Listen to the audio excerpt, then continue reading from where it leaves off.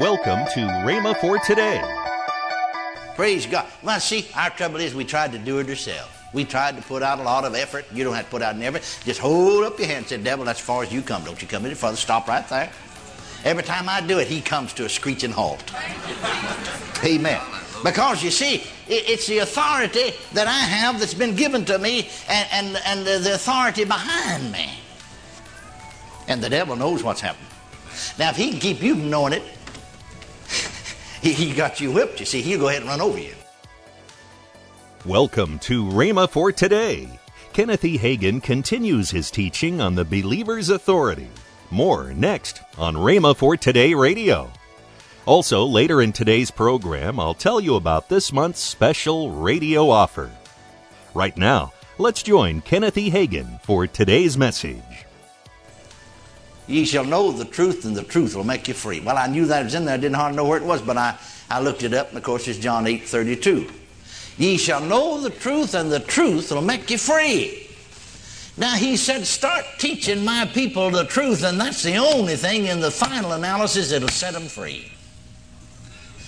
Well, you know, I started doing that, and those same people that had been through every deliverance meeting and every get free service and every loosening service got permanently delivered, permanently loosed, permanently free. And I saw some of them. You see that I'd pastored then for 2 or 3 years, 4 years altogether. I saw some of them years later, and they said, Brother Hagin, we're still living off the teaching you gave us. We never have had any more. But I'm still living. I wouldn't be victorious today if it wasn't for that teaching. Oh, God's Word will bring forth results. Hallelujah, 10 years from now. The seed is the Word. Sow the seed. The seed will produce it. Are you following me? Amen. Well, let's talk about, we're talking about authority. Now, what is authority? Now, the Greek word translated power in the New Testament, one Greek word, means authority. And most of the time, King James translation did pretty good on some words, but here they really mess things up for us. For instance, I'll read you a verse here in Luke you're familiar with, Luke 10:19. Behold, I give unto you power to tread on serpents and scorpions and over all the power of the enemy, and nothing shall by any means hurt you. Now you notice in that verse that in the King James translation the word power is used twice. You notice that? Yet in the Greek there are two different words. It's not the same word in the Greek. That's original Testament, you know. There are two different words. Jesus actually said, I have given you authority to tread on serpents and scorpions and over all the power of the enemy. The first word in this scripture is really the word for authority, not power. We use the illustration sometimes, you know, in the afternoon or when people are getting off from the work. We see it in our city. I'm sure you see it in your city, and the traffic's heavy. A lot of times in certain areas there's a policeman standing there right out in the middle of the street. Sometimes, you know, we'll have a street lights go down, or sometimes just to move the traffic, because more traffic come one way, they'll just turn them off or even stand there with them on and direct traffic. We've seen that. Now that policeman, you see, he wants to stop all these cars that are rushing down this street. I've seen him just hold up his hand, and I was right there on the front myself, and I've just put my brakes on. Now he don't have the power to do that. He couldn't hold all those cars back to save it. Wouldn't he look funny? No, don't come any further. No, I'm going to hold all of them back. I think that's what we thought, you know. We're going to hold all of them back. We've got the power. No, we don't. We've got the authority. Now, he just got the authority, and I recognize that authority. Are you listening to me? All he's got to do is just put up his hand. Amen. I stop, don't you? Amen. You better. You're in trouble if you don't, see. No, he has the authority. He's authorized by the city. He's authorized. Praise God. Well, see, our trouble is we tried to do it ourselves. We tried to put out a lot of effort. You don't have to put out an effort. Just hold up your hand and say, devil, that's as far as you come. Don't you come any further. Stop right there. Every time I do it, he comes to a screeching halt. Amen. Because you see, it's the authority that I have that's been given to me and the authority behind me. And the devil knows what's happening. Now, if he can keep you from knowing it, he got you whipped, you see. He'll go ahead and run over you. But when he'll know it when you find out. When he knows that you know, blessed be God, you've got him then. Amen. Now, authority is delegated power. Authority is delegated power. You see, that's the reason that policeman got that delegated power. It's delegated to him by the laws of the land or by the city. And that's the reason he exercises that authority.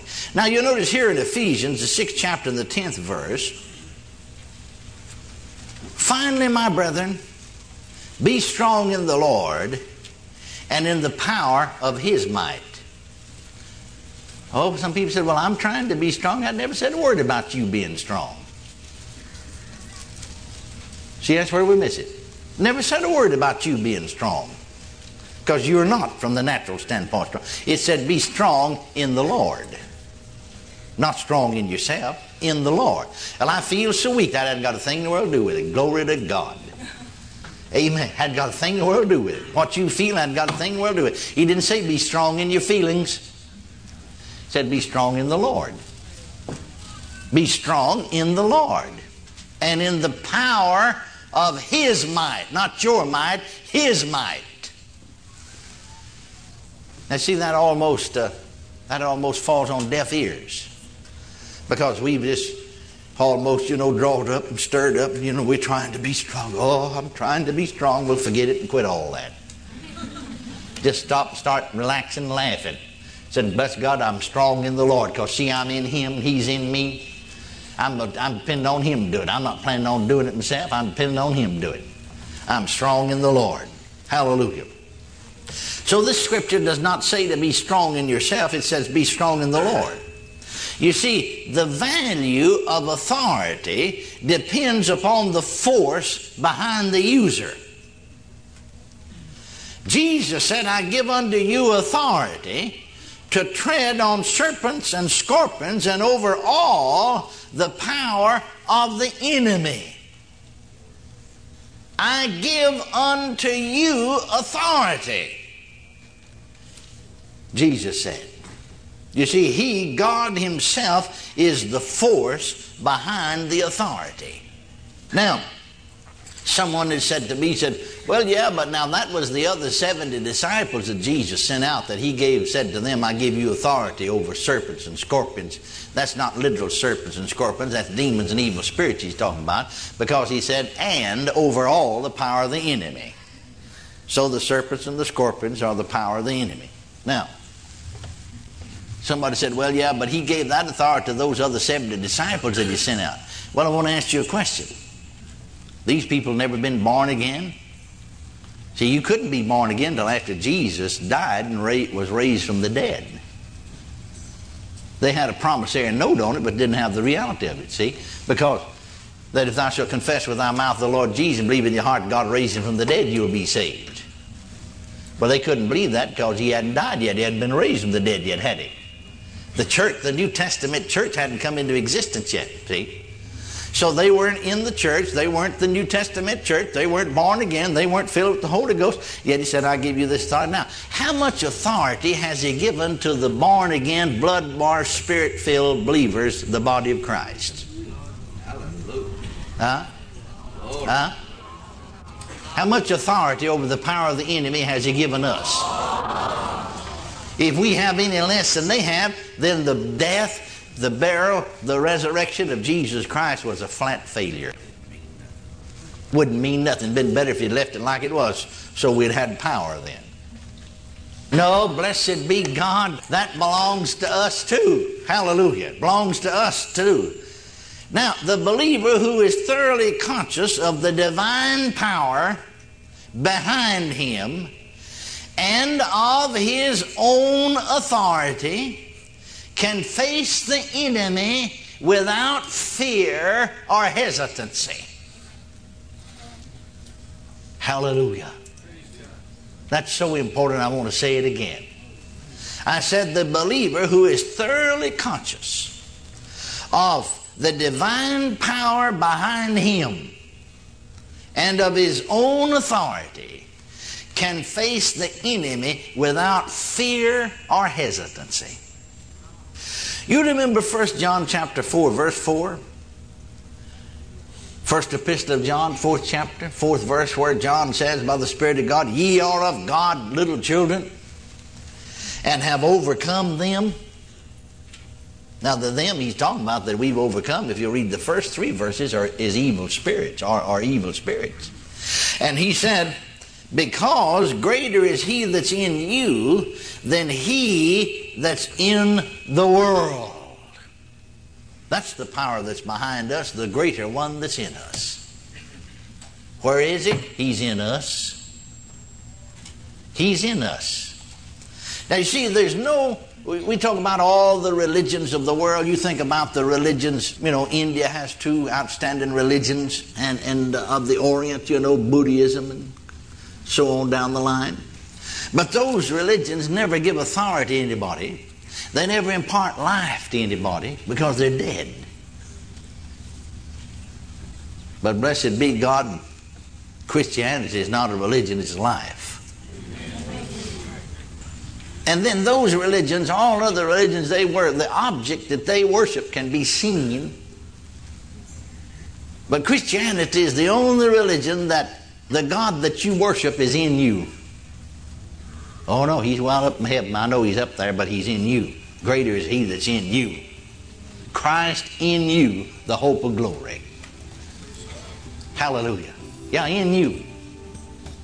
We talk about trusting God. Did you ever think about trusting the God that's in you? Amen. He's in you.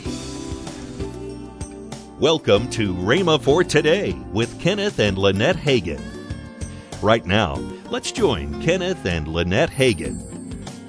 We have a great offer that will help with that. All right, what do you got? I want to talk about this small book, Slimline, How to Turn Your Faith Loose. That's one of Dad's classics. That's right. And I remember when we first came with the ministry. Right. And I began to read this book, and I will tell you what, it changed my life. It helped me to know how to turn my faith loose, right. To believe for the things that I needed to believe for. And then you were a pastor's daughter, Pentecostal yes. pastor's daughter. You've been in this all your life, and yet you didn't know some of these things. No, I did not. I didn't know how to release my faith. I'll tell you, this is a wonderful book. And then a CD by your dad, Christ the Deliverer. Yeah. And then, of course, the foundation of what everything has to be based on. 3 CDs by your love. Faith firm foundation. Yes, it is. Yes. Because everything, it says faith works by love. Works by love. And so that's for a gift of $25 or more. I would encourage you to get that. It'd be a good Christmas gift. Yeah, it'd be a good Christmas gift for people. Call toll-free 1-888-FAITH-99. Again, call toll-free 1-888-FAITH-99. You can also order online at rhema.org. That's RHEMA.org. Rhema.org. Or if you prefer to write to Kenneth Hagin Ministries, our address is P.O. Box 50126, Tulsa, Oklahoma 74150. We always love to hear from our listeners, so write in or email us today and become a part of Rhema for Today. Tomorrow, more from Kenneth E. Hagin on the Believer's Authority. If you'd like, you can visit our online bookstore at rhema.org. Thanks for listening to Rhema for Today with Kenneth and Lynette Hagin.